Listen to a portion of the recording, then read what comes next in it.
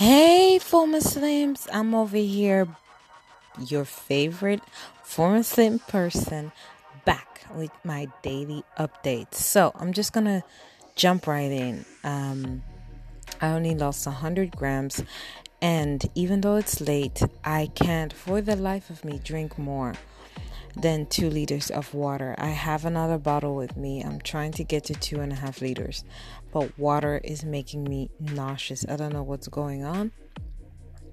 I think it might be because I didn't really add any salt the past 3 days. Himalayan's pink salt. I didn't do the ACV thing, and now my stomach is a bit upset. So I don't expect to lose that much tomorrow either, because I did not drink 3.5 liters of water. So that's a bummer. I also revised my idea of how to break my fast.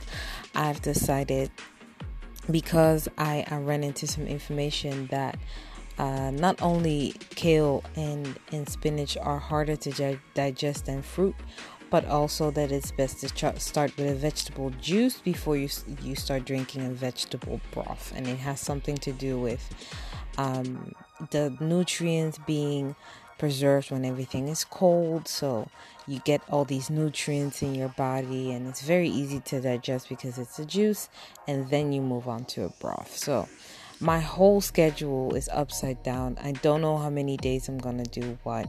I'm assuming I'm gonna do vegetable juices for 2 days, and then add the broth for 2 days, and then move into fermented foods, because I need to take out 18 days to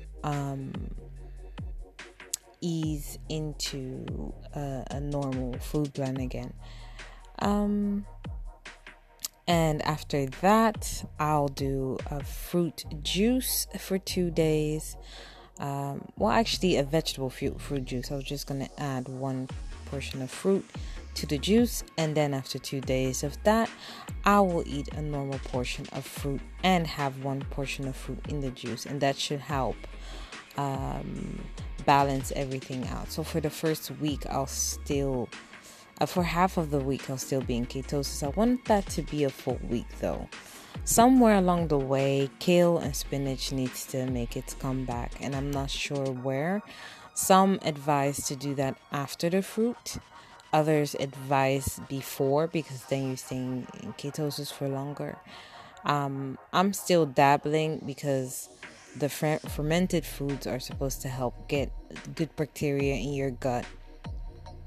And spinach and kale can totally be there before you eat the fermented food. So I'm a bit doubtful about that, but I keep thinking and adjusting the plan, because eventually the day is gonna come that I have to do it, and it needs to be executed very well.